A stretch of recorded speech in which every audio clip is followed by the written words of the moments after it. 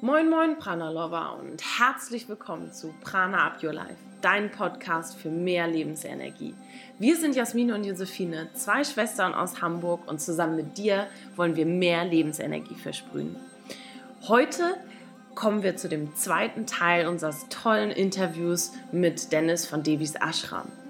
Dennis hat uns so viel über Ayurveda erzählt, einen großen Überblick gegeben über die 8 Qualitäten der Nahrungsaufnahme im Ayurveda. Also es geht um alles Mögliche zum Thema ayurvedische Ernährung und Mindset auch dazu. Also es geht viel um Mindful Eating. Und wenn du den ersten Teil des Interviews jetzt noch nicht gehört hast, dann mach einmal Stopp und hör dir einmal Folge Nummer 24 als erstes an.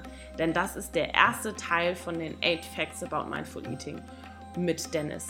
Und wir haben als Wiederholung einmal letztes Mal schon über die Eigenschaften der Lebensmittel im Ayurveda gesprochen, was wichtig ist dort zu wissen, also damit du eben eine ausgeglichene Mahlzeit zu dir nimmst.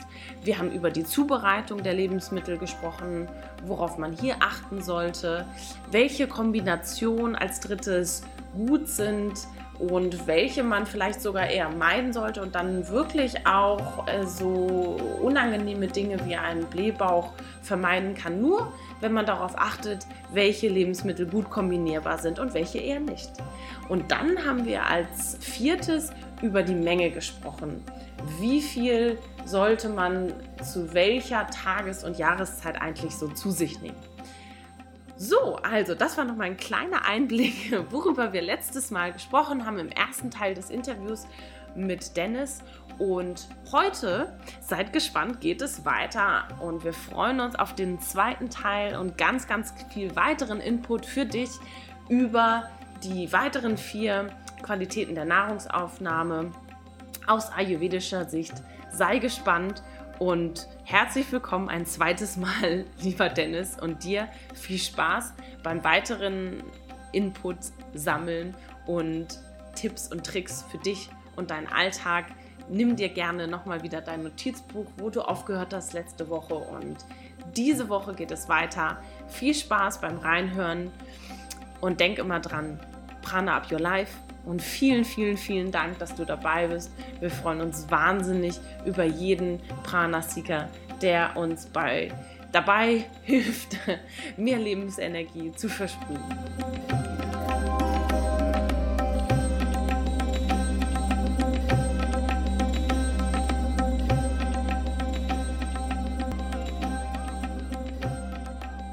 Ja, und dann würden wir ja schon zu unserem 5. Punkt kommen. Genau, das ist Desha.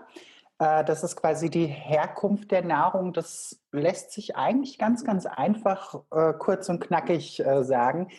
Da wir hier in Deutschland leben, sollten wir schauen, dass wir wirklich regionale Lebensmittel zu uns nehmen. Das ist ein ganz, ganz wichtiger Punkt. Das ist auch viele Menschen, die zu mir kommen und so das erste Mal von Ayurveda hören, denken meistens, das muss irgendwie nur indisch sein, das ganze Essen. Das ist allerdings nicht wahr. Also tatsächlich hat die Nahrung für uns den größten Nutzen und bringt uns das größte Gleichgewicht der Elemente auch, wenn wir es aus der Region zu uns nehmen. Mhm. Ja, weil das hat einfach keinen langen Weg, bis es bei uns ist. Also es hat an sich sozusagen, das ist auch euer Thema, hat die regionale Nahrung tatsächlich das meiste Prana. Genau. Das heißt also, ich muss jetzt nicht, wenn ich mich ayurvedisch ernähren möchte, mich nur noch von Dal und Linsen sozusagen, also nur mit Reis und Linsen ernähren. Nö, überhaupt nicht.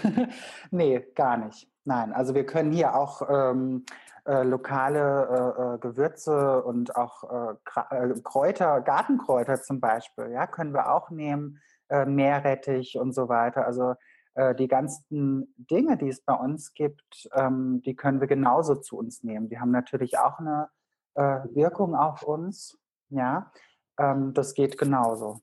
Toll. Ja, wir können sogar eine Erbsensuppe essen mit Kartoffeln. Das ist sogar richtig gut. Ja, das ist eigentlich ein ganz, ganz tolles Gericht von uns Deutschen, weil es hat eben diesen Proteinanteil, es hat den Kohlenhydratanteil, einen großen. Also das geht genauso. Ja.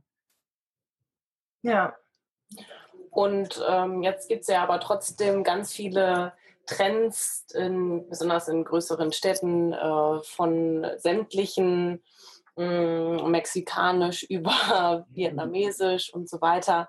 Wie sieht Ayurveda das denn eigentlich? Also wenn wir sagen, okay, idealerweise regionale Sachen, und aber es gibt ja mittlerweile so viele Angebote oder auch diese sogenannten Superfoods, die dann aus Südamerika eingeflogen werden, wie die Goji-Beeren oder was auch immer.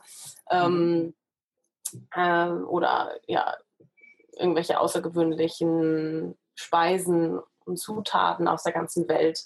Wie siehst du das denn? Wie sollte man da so rangehen? Also ein Hauptteil sollte natürlich schon regional sein. Also was heißt ein Hauptteil? Also man sagt im Ayurveda, man sollte Ayurveda 80% leben und 20% hat man so einen Freifahrtsschein. Ich bin da mittlerweile ganz entspannt, was das betrifft, weil ich liebe zum Beispiel auch Superfoods. Ich probiere mich da auch richtig gerne aus momentan, also mit Acai-Pulver und was weiß ich nicht alles und Maca-Pulver und so. Und ich kombiniere das ziemlich gerne auch mit dem Ayurveda, mit regionalen Zutaten. Und es klappt ziemlich gut. Also ich glaube, wir dürfen da einfach auch so ein bisschen offener sein. Wir dürfen halt auch gucken, dass es nicht überhand nimmt. Also dass wir uns nicht den ganzen Tag irgendwie von Chiasamen oder sonst irgendwas ernähren, weil das ist im Endeffekt dann kein Superfood mehr, sondern irgendwie dann das Gegenteil tatsächlich. Ja, tolle Einstellung, Wahnsinn. Ja, ist genau. halt auch, sonst macht man sich ja auch echt nicht glücklich im Kopf, wenn ich mich dann überhaupt nicht. damit beschäftige und mich da noch immer da zu streng mit mir bin und sage, nee, das kann ich ja nicht, sondern auch einfach einen entspannten Umgang mit dieser Einstellung haben. Da ist natürlich der Ayurveda total toll, weil es eine ganz große, wichtige Komponente auch daran ist. Genau, richtig. Sehr schön. Ja, dann kommen wir zur 6. Qualität. Ja, die 6. Qualität ist Kala, das ist die Zeit der Nahrungsaufnahme. Also wann wir die Nahrung tatsächlich zu uns nehmen. Wir haben es vorhin schon so ein bisschen angesprochen, also mittags ist im Ayurveda unser Agni, also unser inneres Feuer tatsächlich am stärksten. Da können wir da alles verdauen. Ja? Also da können wir kreuz und quer essen, also sage ich jetzt mal ganz überspitzt. Und unser Körper kann es einfach gut verdauen. Ja? Und abends sollten wir zum Beispiel ein bisschen mehr darauf achten, dass wir ein bisschen weniger zu uns nehmen. Da ist zum Beispiel eine wärmende Suppe ganz, ganz klasse. Ja, mit so einer vielleicht ganz kleinen Reisbeilage und Gemüsebeilage. Und was ja im Ayurveda auch ganz bekannt ist, wenn wir morgens, wenn wir unser Brei zubereiten zum Beispiel, ja, das darf zum Beispiel auch warm sein und nährend, ja, dass wir da gut in den Tag kommen und das darf auch nicht zu viel sein morgens. Ja. Das ist immer mein Problem, das gebe ich zu, da sage ich dann auch immer, das sind die 20%, also ich esse morgens tatsächlich immer zu viel Brei. Das sind die 20%. Ja, ich trinke auch zu viel Kaffee morgens, aber ich kriege es irgendwie mit den Gewürzen kriege ich es Gott sei Dank hin. Ja, genau. Wenn es dir trotzdem gut geht, dann what, dann auf jeden Fall machen. Mir geht's gut, ja. Genau. Ja. Und dann ist natürlich auch wichtig, dass wir das Ganze auch den Jahreszeiten so ein bisschen abstimmen. Ja, also das bedeutet zum Beispiel, das, was wir im Sommer essen können, das ist jetzt zum Beispiel im Winter eher kontraproduktiv. Ja, also im Sommer können wir ja eher mal eine Melone essen und ein bisschen kühler essen oder kälter. Da können wir Gurken essen, was eine kühlende Wirkung hat. Und im Winter oder im Herbst ist es quasi andersrum. Also da dürfen wir dann wirklich schauen, dass wir Gewürze zu uns nehmen, die uns einfach wärmen, also wie zum Beispiel Zimt, Kurkuma, ja, also diese ganzen Dinge oder Sternanis liebe ich ohne Ende, ja. Ja, das Also muss ich ja auch sagen, deine Porridge-Rezepte, da habe ich jetzt auch mir dann extra Sternanis gekauft und das packe ich jetzt auch immer morgens in jeden Porridge rein und das ist so lecker. Und Safran ja. auch, das habe ich auch von dir. Das ist wirklich, ich bin total happy, weil man hat ja dann doch Schön. seine Porridge-Kombination und wir probieren ja auch schon mal viel aus, aber Sternanis und Safran sind für mich oder für uns tatsächlich neu gewesen und echt toll. Also Ach, klasse, das freut mich. Schön. Ja, Safran ist ja auch das Gewürz, ne? Also im Ayurveda. Ich sage ja immer dazu, das ist so dieses Gewürz der Schönheit tatsächlich. Also wenn wir ja quasi täglich so ein bisschen Safran zu uns nehmen, dann verändert sich unsere Haut nach ein paar Tagen. Also, also das ist eine Riesentransformation. Das beobachte ich immer wieder. Ja, das Also ist so auch ein als kleiner schöner Tipp. Geheimtipp. Ja, toll. Ja, da freuen sich unsere Hörer, glaube ich, sehr, wenn sie solche Tipps bekommen. Gewürz der Schönheit, das Safran. Toll. Genau. Ja, Schön. Gut, dann kommen wir zur 7. Qualität. das ist meine absolute Lieblingsqualität. Ich hoffe, ich spreche es richtig aus. Uppe Yoga Sancha. Das ist die Art und Weise, wie wir Nahrung zu uns nehmen.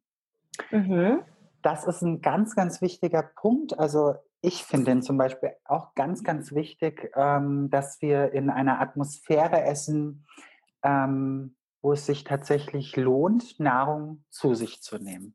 Ja, also das bedeutet, wenn wir mal schauen, in der Stadt, da sind die Menschen mit dem Bus unterwegs, im Zug und essen ihr Brötchen und da ist Getummel und irgendwie laut und alles Mögliche. Und wenn wir hingegen uns einen Platz schaffen bei uns daheim an einem Tisch, wo wir frische Blumen haben, wo wir vielleicht eine Gottheit stehen haben oder was auch immer, also wo es einfach sehr klar und schön ist, die Umgebung. Und da die Nahrung zu uns nehmen, das verändert uns. Und das verändert auch die Art und Weise der Nahrung an sich. Ja? Weil wir nehmen mit der Nahrung, das darf man sich mal überlegen, also dadurch, dass wir uns Nahrung zuführen, nehmen wir auf der spirituellen und energetischen Ebene, nehmen wir auch all das mit auf, was in unserer Umgebung ist, quasi. Ja. Ja, also wenn wir jetzt ein Brötchen in der Bahn essen und neben uns streitet jemand, wir essen quasi diesen Streit mit. Ja. Ja, also das finde ich so einen ganz, ganz wichtigen Punkt. Deshalb ist es einfach sehr, sehr zuträglich im Ayurveda, dass wir uns wirklich einen Rahmen schaffen, wo wir die Nahrung zu uns nehmen. Ja, und das ist total schön. Also das ist auch etwas, was wir immer wieder weitergeben möchten, dass es halt nicht nur darum geht, was man zu sich nimmt, sondern auch wie und in welcher Atmosphäre. Und das finden wir total toll, dass du ja auch so eine Einstellung hast. Und es halt wirklich nicht nur immer um diesen Fokus geht, was ich zu mir nehme, sondern halt auch irgendwie, dass ich diesen Fokus darauf lenke, wie ich es zu mir nehme und da auch diese Aufmerksamkeit drauf richte. Genau. Wir waren jetzt zum Beispiel so ein ganz tolles Beispiel. Wir waren jetzt am Wochenende in einer Stadthalle und haben dort für die Crew von Deva Premal und Mitten gekocht. Und also wir hatten dort so ein Catering. Oh. Und das war sowas von kahl, diese Küche. Ich weiß gar nicht, ob man also das war wie so eine Kantinenküche. Ne? Und wir hatten da echt zu tun, dass wir diesen Raum irgendwie so schön gestalten können. Und die Tourmanagerin kam dann auch zu uns und hat gesagt, sie hat selten so was Schönes gesehen, was so schön angerichtet war. Und auch Deva und Miten waren total begeistert. Also ich finde, das macht einfach einen enormen Unterschied. Toll. Ja, wie wir die Nahrung dann tatsächlich aufnehmen. Ja, diese Wertschätzung der Nahrung auch gegenüber wieder. Ja, absolut, genau. Ja. Wahnsinn, wie schön. Dann kommen wir gleich zum letzten Punkt. Ja, passt ja auch, ne, der letzte Punkt. Genau, das ist Objekta, das ist die Einstellung. Also das sind quasi die Emotionen auch, die wir in das Essen oder reingeben tatsächlich. Das fängt quasi schon bei der Küche an, Ja. dass wir eine klare, aufgeräumte Küche haben. Also das grenzt sich so ein bisschen an Punkt 7 und 8, würde ich fast sagen, an. Und dann hat es mit dem Koch an sich zu tun. Ja? Mhm. Im Ayurveda ist es ein ganz, ganz, ganz, ganz wichtiger Faktor, wer das Essen kocht und in Mhm. welcher Einstellung gekocht wird. Ja? Also wenn wir da jetzt einen Koch hinstellen, der eigentlich keine Lust hat, der genervt ist, der Mhm. irgendwie in ganz, ganz negativen Emotionen und so drin steckt und dann das Essen kocht, so, das kann auch so frisch wie möglich sein und Bio mit 50.000 Siegeln und so weiter. Das schmeckt man tatsächlich. Ja, also man schmeckt, dass dieses Essen irgendwo kein, kein ausgeglichenes Prana enthält. Ja. Ja. Stellen wir hingegen einen Koch hin oder eine Köchin, die wirklich liebt, was sie tut und da auch wirklich Liebe reingibt, ja, die vielleicht noch Mantren dazu singt, die gepflegt ist, also rein. Im Ayurveda sagt man spricht da von Reinheit, ne? Also im psychomentalen Bereich, ja, Ja. dann schmeckt man das. Ja, also Ja. dann hat eine Nahrung eine ganz, ganz andere Qualität. Ja, Ja, dann wird die Liebe und die Energie sozusagen, die da reingesteckt wurde, ja wieder in uns aufgenommen. Es ist ja dann auch wieder ja, so ein Kreislauf. Deswegen genau, ja auch genau. immer geliebt bei Oma oder bei Mama früher zu essen. Ja. Ich glaube, das ist ein ganz, ganz großer Punkt. Vielleicht haben sie gar nicht so toll gekocht, aber ich glaube, auf jeden Fall die Liebe weitergegeben. Ja. Ja, ich hab das irgendwann schon mal in einem Artikel geschrieben. Tatsächlich ist es so, nochmal auch zu diesem Punkt mit den ganzen Diskussionen mit Milch und so weiter. Ähm, Wenn wir die Omis besuchen und die Omis, die kochen ja einfach mit Liebe, ja. Ja. Und wenn die irgendwie einen Braten machen, ja, also das würde ich tatsächlich lieber essen als irgendwie ein Superfood-Smoothie mit sonst irgendwie Power-Elementen drin oder so, weil da einfach viel, viel, viel, viel mehr Liebe drin Ja. ist. Ja, und das tut mir im Endeffekt mehr als alles andere. Ja. Ja, toll. Oh, Wahnsinn. Das ist so dieses Schöne ja, an der Einstellung auch. Und das ist so mein Steckenpferd einfach auch, weil das einfach auch so diese spirituelle, mentale Seite des Ayurveda berührt. Ja. Ja. Was ich auch noch so einen ganz schönen Punkt finde, also ich habe zum Beispiel einen Altar auch in der Küche mit Dhanvantari, das ist ja der Gott des Ayurveda.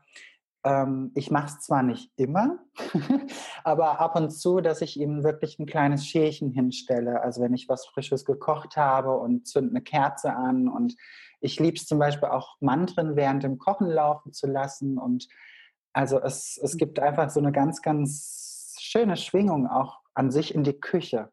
Ja, Das ist auch schön. Also mit den Mantren, das mache ich tatsächlich auch sehr gerne, dass mhm. ich da mir auch eine schöne Musik, also nämlich auch von Deva und Mien, haben die ja wirklich sehr, sehr schöne Mantren. Und Ja, Aber das muss man ja auch, also man muss ja keine Mantren singen, aber man kann ja auch so generell sich einfach eine schöne Atmosphäre schaffen und ja, genau.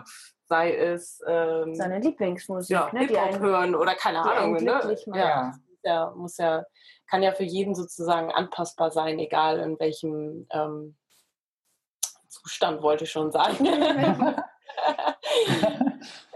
was so sein Fokus ist. Ne? Ja.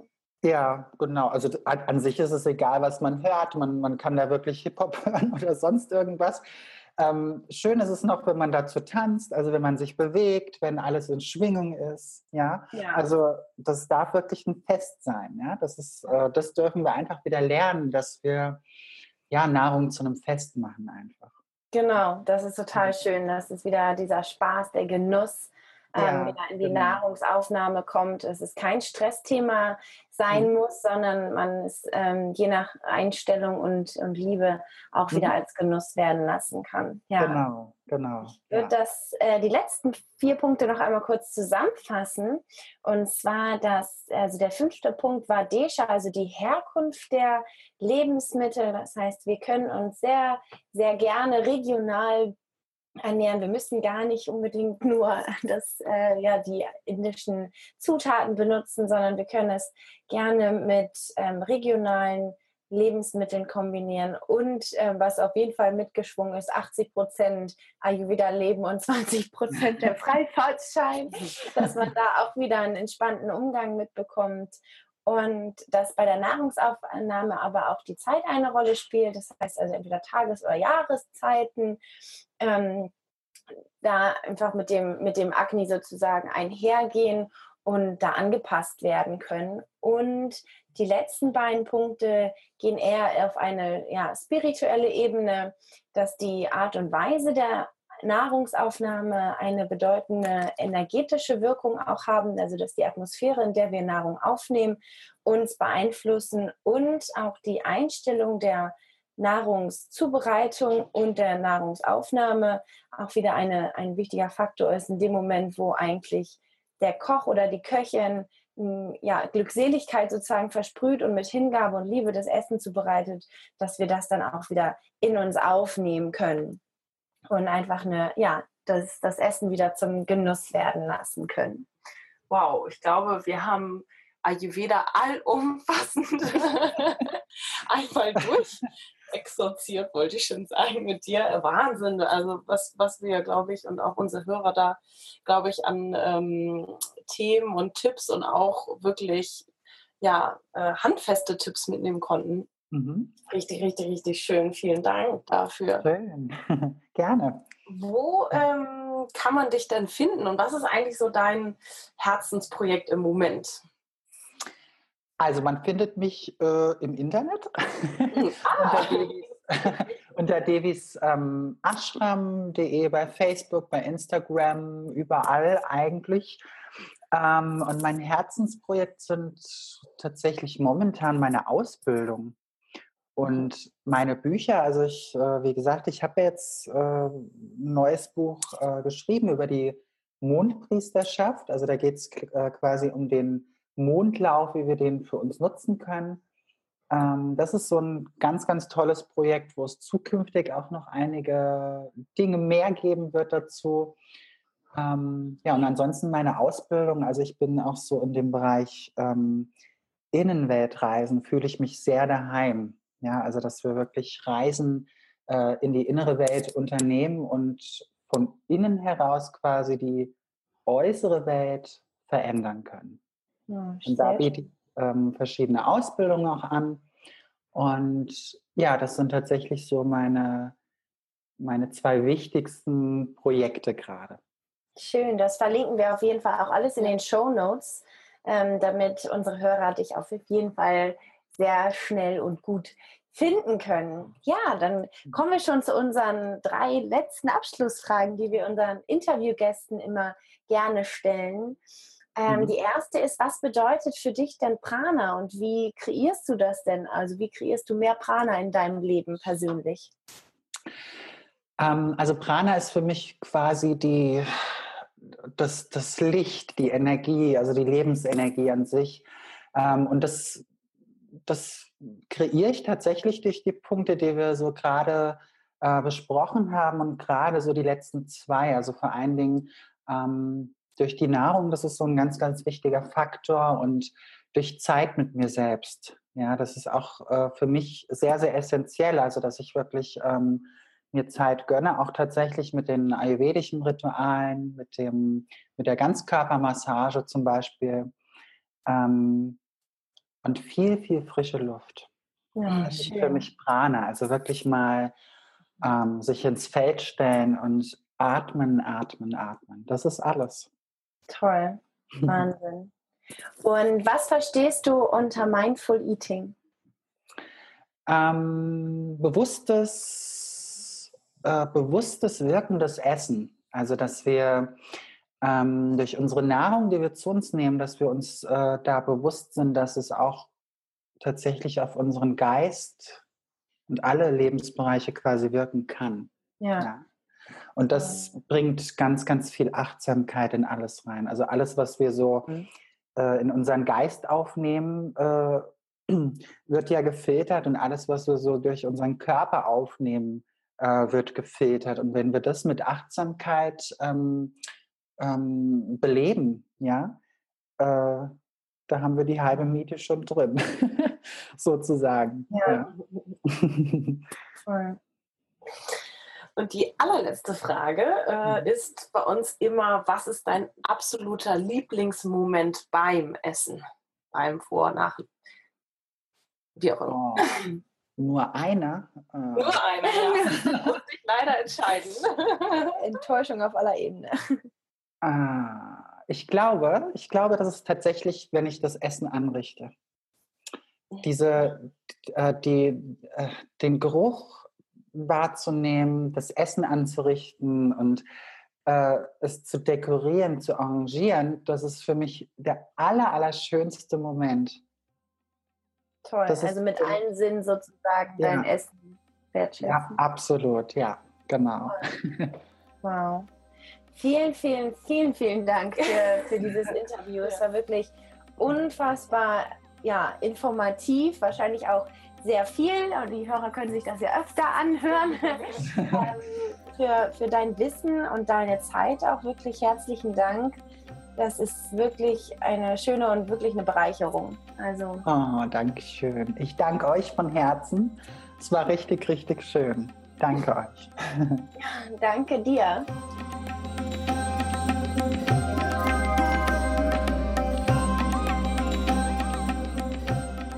Wir hoffen, du wirst auch aus diesem zweiten Teil des wundervollen Interviews ganz viel mitnehmen können, dir ganz viel mit aufschreiben können zu den Themen, die wir gerade besprochen haben.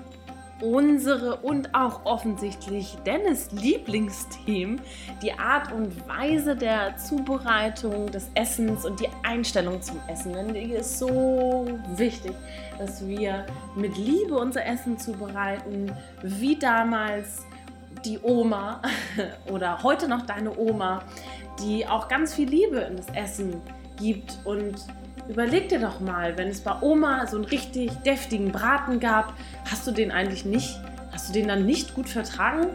Denn ich glaube es nicht. Ich glaube, dass wenn das Essen wirklich mit Liebe zubereitet wird und auch so eine italienische Mama, so stelle ich mir das vor, in der Küche steht und dann sich irgendwie ganz viel Mühe gibt und die Pasta selber macht und eine ganz tolle Tomatensoße und vielleicht eine Arrabbiata oder eine typische, einfach nur Napoli oder ein Ratatouille, dass diese Pasta, dass du die trotzdem vertragen kannst, auch wenn du vielleicht Gluten nicht so gut haben kannst. Ich glaube daran oder wir glauben daran, dass es um die Liebe geht, die in das Essen reingesteckt wird. Und die Liebe nimmst du dann auch auf und dann kann der Körper das Essen auch gut verwerten. Und deine Einstellung dazu dann, das ist natürlich wichtig. Wenn du da sitzt und sagst, ich kann das nicht vertragen, ich kann das nicht vertragen, ich kann das nicht vertragen, dann wirst du es auch nicht vertragen.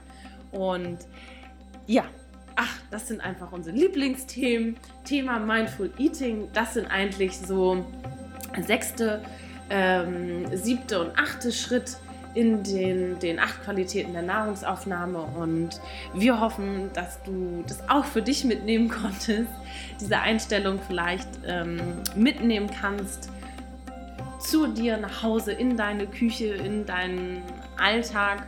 Und wir freuen uns, dass du dabei bist, dass du mit uns mehr Lebensenergie versprühen möchtest. Teil diese Folge gerne mit Freunden, Verwandten, Kollegen, Freunden, Küchenfreunden sozusagen, Menschen, denen auch Essen wichtig ist, ja, und wie wir essen und warum wir darauf vielleicht auch achten sollten, auf die Eigenschaften, die Zubereitung, Kombination, Menge, Herkunft, Zeit, Art und Einstellung zum Essen. Also diese 8 Qualitäten. Dann teile diese Folge gerne. Lass uns ein Review da, eine Rezension. Da würden wir uns wahnsinnig drüber freuen. Das hilft uns natürlich das Thema auch noch weitergeben zu können. Und falls du noch nicht Teil unserer 7-Tages-Challenge bist, dann kannst du jetzt noch starten. Die geht fortlaufend. Den Link findest du in den Shownotes. Und da geht es darum, dein Ayurveda zu entdecken. Also entdecke dein Ayurveda, setze kleine Dinge um, starte heute damit, starte mit den wichtigsten Prinzipien im Ayurveda und wie du die einfach umsetzen kannst in deinen Alltag. Das kostet dich nicht viel Zeit und es gibt dir aber ganz, ganz, ganz viel Zeit, nämlich ganz viel Lebensenergie, Energie, die du dann für andere Dinge hast. Wir freuen uns wahnsinnig, dass du dabei bist. Vielen, vielen Dank für die tolle Community, die wir haben bei Facebook. Wenn du da Teil sein möchtest, findest du die unter Prana Up Your Life, unsere Seite, aber auch unsere Community. Trete da gerne bei, wir tauschen uns da immer aus. Und wir freuen uns über jeden, der Teil wird dieser Community, und denk immer dran, Prana Up Your Life.